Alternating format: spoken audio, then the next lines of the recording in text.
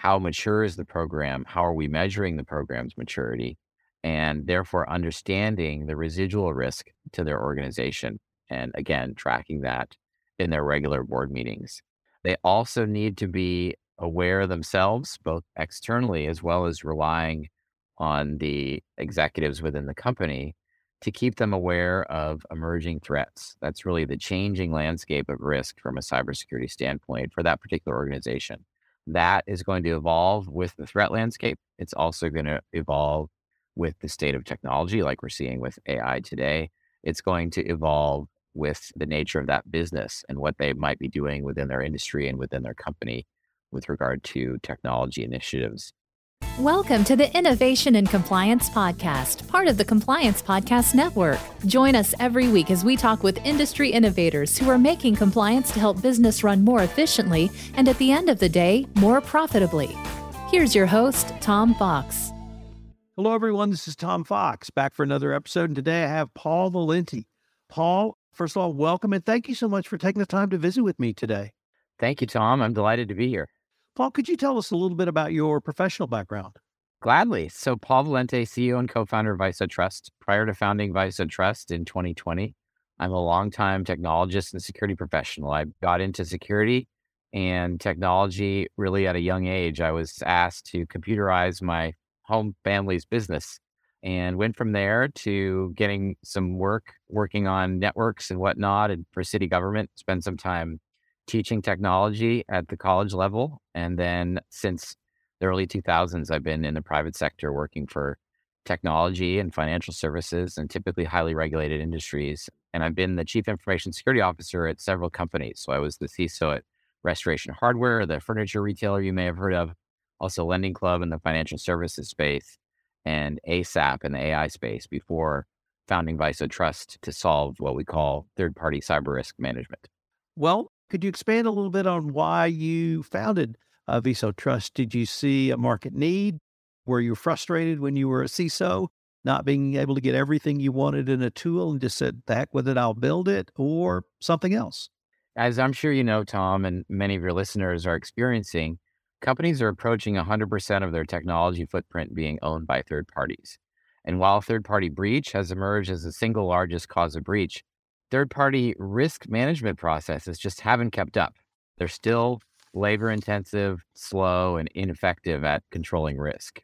So, having that experience at several companies, really trying every tool on the market, whether it was GRC tools, security ratings, or risk exchanges, really being left with poor and inaccurate results, low vendor adoption, so huge holes in visibility, and then really too much work for my team. Tons of busy work, sending questionnaires, trying to, reading documents and analyzing spreadsheets. And we just kind of decided that we had to create a solution that would work. And that's why we built Viso Trust. So it's more than simply cyber risk increasing and the need for greater risk management. It is that your third parties have more of a presence within your organization. And so that has enhanced risk, hence a greater risk management strategy was required. Absolutely. Today companies have more sensitive data outside of their companies or on other companies' infrastructure than they do internally. There's companies today that have nothing internally that are 100% cloud native.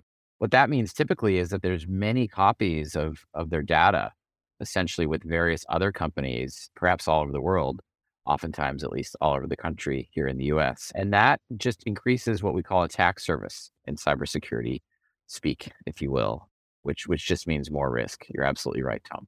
So I'm always intrigued by the board's role in this. And you, having been a CISO, hopefully have had experience with the board, but now as an outsider coming into a corporation to help them manage this third-party risk, are you having opportunities to really counsel boards in boards fulfilling their role in cybersecurity risk management? Absolutely, Tom. I think we've seen over the past 5 years the requirement, both from a regulatory standpoint and really from a best practices standpoint, for boards to be much more aware of cybersecurity than they were in the past. When I was a CISO in the early days of my CISO tenure, folks were just starting to kind of start talking about cybersecurity, at large with the board. And it was still at that point typically being filtered by a CTO or a CIO, which most CISOs still report to a CTO or CIO, which there's nothing wrong with that, but it doesn't necessarily give the board quite as much access to the realities of cybersecurity, which is an enormous challenge today. As you've heard, it's really a cliche now, but for everybody, it's when rather than if, and it's about being prepared. Now, for boards today, it's even more complicated. It's not just, are we building security internally? It's this whole concept of how are we securing the entire ecosystems that we're doing business with? Because while we've shared some of the responsibility, or at least some of the work of handling sensitive data, for instance, or operations or access, our responsibility to our customers remains the same. Particular board, a particular company is responsible directly to its customers, even if they are offloading some of the work to third parties. There's also a huge importance for boards to be aware of both the opportunities and challenges with AI today. And so, yet another really big reason for boards to lean in on security. You mentioned regulatory and business best practices. There's actually also a legal requirement. So the Delaware courts have enacted a duty of boards called a duty of oversight. And a duty of oversight is different than actually management as senior executives would do. And so, how would you counsel boards to exercise their duty of oversight? Once again, recognizing they're not supposed to get into the weeds in management. Maybe what questions should they ask? What should they be inquiring from their CTO, their chief compliance officer, or other persons in this field? Yeah, that's a great question. I think they need to be asking essentially what the risks are for their organization from a cybersecurity standpoint. And they need to ask for those to be regularly reported on, regularly updated, and regularly tracked. They also need to be asking what their company's programs are, who's responsible, how mature is the program, how are we measuring the program's maturity, and therefore understanding the residual risk to their organization. And again, tracking that in their regular board meetings. They also need to be aware themselves, both externally as well as relying on the executives within the company to keep them aware of emerging threats. That's really the changing landscape of risk from a cybersecurity standpoint for that particular organization. That is going to evolve with the threat landscape. It's also going to evolve with the state of technology, like we're seeing with AI today. It's going to evolve with the nature of that business and what they might be doing within their industry and within their company with regard to technology initiatives. So they essentially need to keep their finger on the pulse and make sure that they're holding the executive management team accountable and that they're advocating for the correct funding, which is needed for cybersecurity as well. Let me pick up on a point you alluded to a little bit earlier, which was a need for a technological or an automated solution, and maybe transition to what you've been able to put together at Viso Trust. Because why do you see automation as a key component, or perhaps the key component, in a third party risk management solution for cybersecurity? So, what we see commonly with companies trying to adequately manage the risk that their third parties pose to their organization is a challenge with keeping up with the number of third parties and the speed that their stakeholders need to onboard them. That creates kind of a core scalability issue. Now, over the past 20 years, the standard approach to assessing the security of third parties has been questionnaires. Essentially, learning that part of your organization is perhaps using a third party or thinking about using a third party. A company typically takes a compliance questionnaire or a cybersecurity questionnaire, perhaps a standardized one, perhaps one that they create, and they send it to the third party. Sounds simple, right? They get back, they analyze it, and they make a determination. Well, in reality, it's actually very complicated. It's slow, it's labor intensive. In fact, more than 50% of companies won't respond to them at this point because they're too much work for the vendor.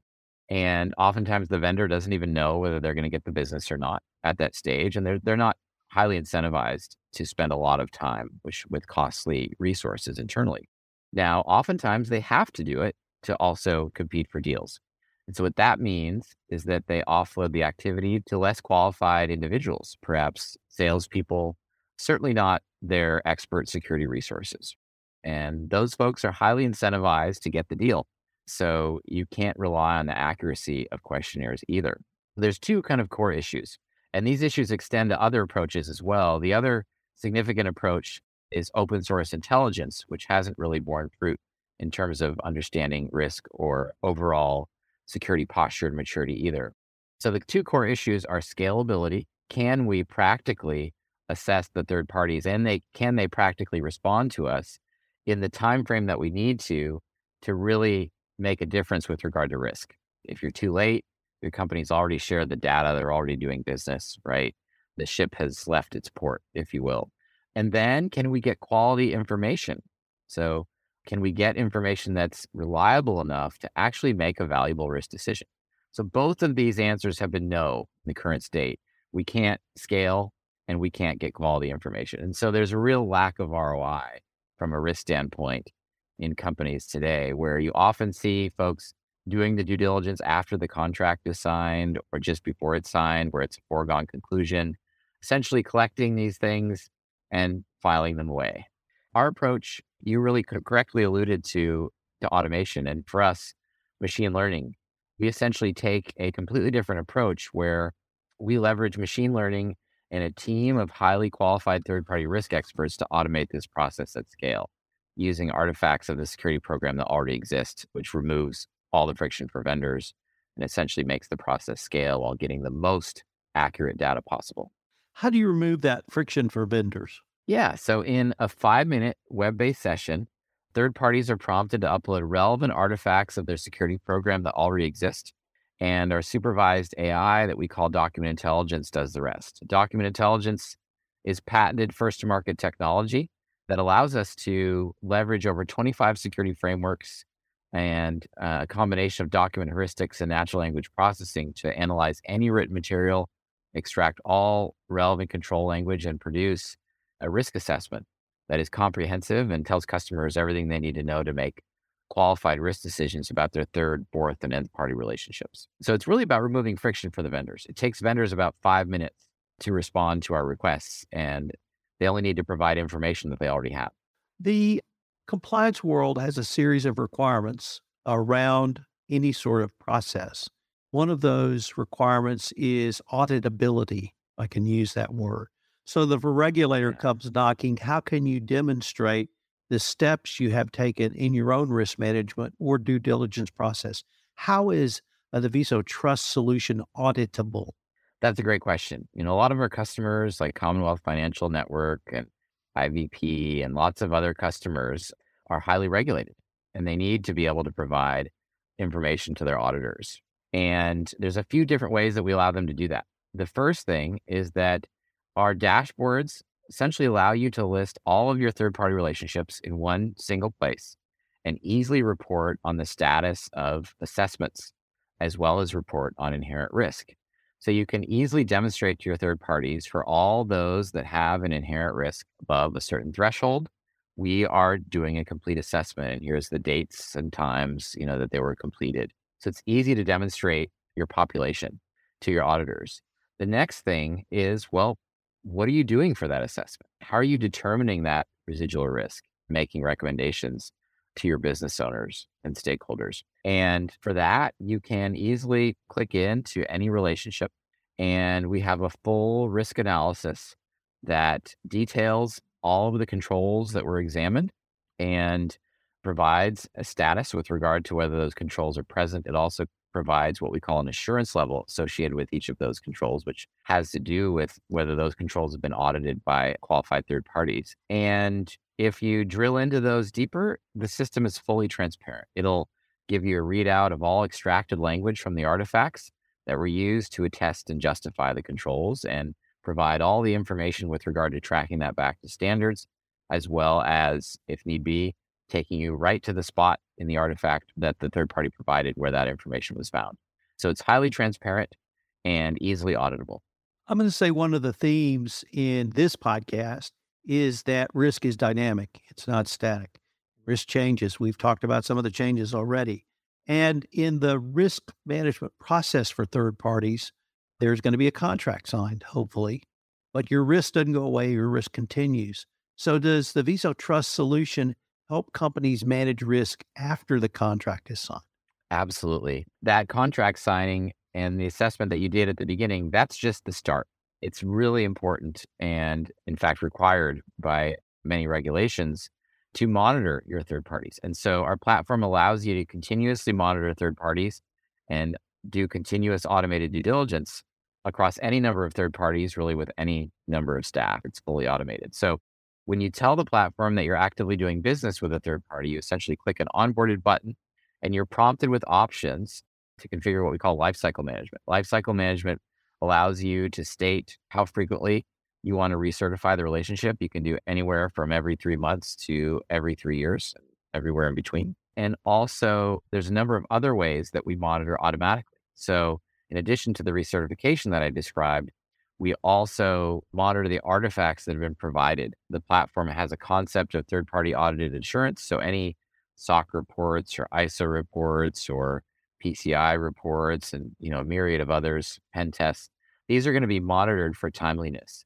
As those are nearing the end of their useful life, the system is going to automatically interact with the third parties, prompt them for updated artifacts, and proactively update you on any critical changes in risk. There's another really exciting feature that came out recently called Public Risk Notice, where we monitor public sources for breach notices as well as high profile security incidents. We proactively notify our customers of any other population that's been impacted, as well as for some incidents, essentially whole swaths of their ecosystem that may have been impacted, and party relationships, we call them, may have been impacted by a security incident. We do that proactively throughout the relationship that we have with our customer for their entire vendor population. One of the concerns May- typically within an organization is the siloed nature of data. And the information that you've been able to put together in your solution around risk management and cybersecurity, is that siloed in the technology office, the CTO? Is it with compliance? Is it with supply chain procurement? Or is there visibility across multiple silos within an organization? Often we find that this information is highly siloed if it has been centralized. So this area is typically very immature in companies, right? Sometimes companies don't even have a grasp of their entire third party population or their population that they're sharing sensitive data with. And that information is strewn across perhaps contract management and financial systems and procurement systems. And so one of the things that we help them with is centralizing that information, giving them a dashboard where they can have a complete understanding of their overall risk from third parties and allowing them to make that data available in a concise way across the organization if necessary through easy reporting and easy access and easy export and client API and webhooks and other integration opportunities. So for us, that was a great question, Tom. It's really kind of two sides of the issue. One, collecting all the relevant information and synthesizing insights out of it, which is what we do with our Risk Insights dashboard, for instance, and then providing that access both from a data layer standpoint as well as from a UI standpoint to anybody in the organization who may need it. For us, one of the key benefits that folks get from our platform, that our customers get, like for instance, the folks at Instacart talk about this a lot, is the ROI, the ability to actually move the needle on risk given the use of our platform. And one of the ways we do that is at the touch of a button, you can report on things like not only who are my most extreme vendors and when are they coming up for renewal, but where in my organization are we bringing on the most risk? Which business units, for instance, have the most concentration of high risk vendors? And therefore, they can produce bespoke reports for those departments. They can show up at the department head's direct meeting. They can work on raising awareness, and they can actually move the needle on risk. So, Paul, unfortunately, we're near the end of our time for this episode. But before we leave, I wanted to ask you if our listeners wanted any more information on yourself, on Visa Trust, or really the topics we've touched on today. What would be the best place or places for them to go? The best place to go is to www.visatrust.com. That's a great place to get in contact with us, to schedule a demo, whatever you might need. Also, visit my LinkedIn profile, Paul Valente. We've got lots of great resources there. I'm continually posting thought leadership and exciting articles and posts with regard to third-party cyber risk management, the growing threat landscape. And we'd love to interact with you. Paul, I wanted to thank you again for taking the time to visit with me, and I look forward to continuing this conversation. Well, thank you, Tom, for having me. It's been great. Thanks to all the listeners out there who spent their time listening to us today. If you want to stay up to date on the latest innovations in compliance and help your business run more efficiently, subscribe to this podcast and help spread the word by leaving a review.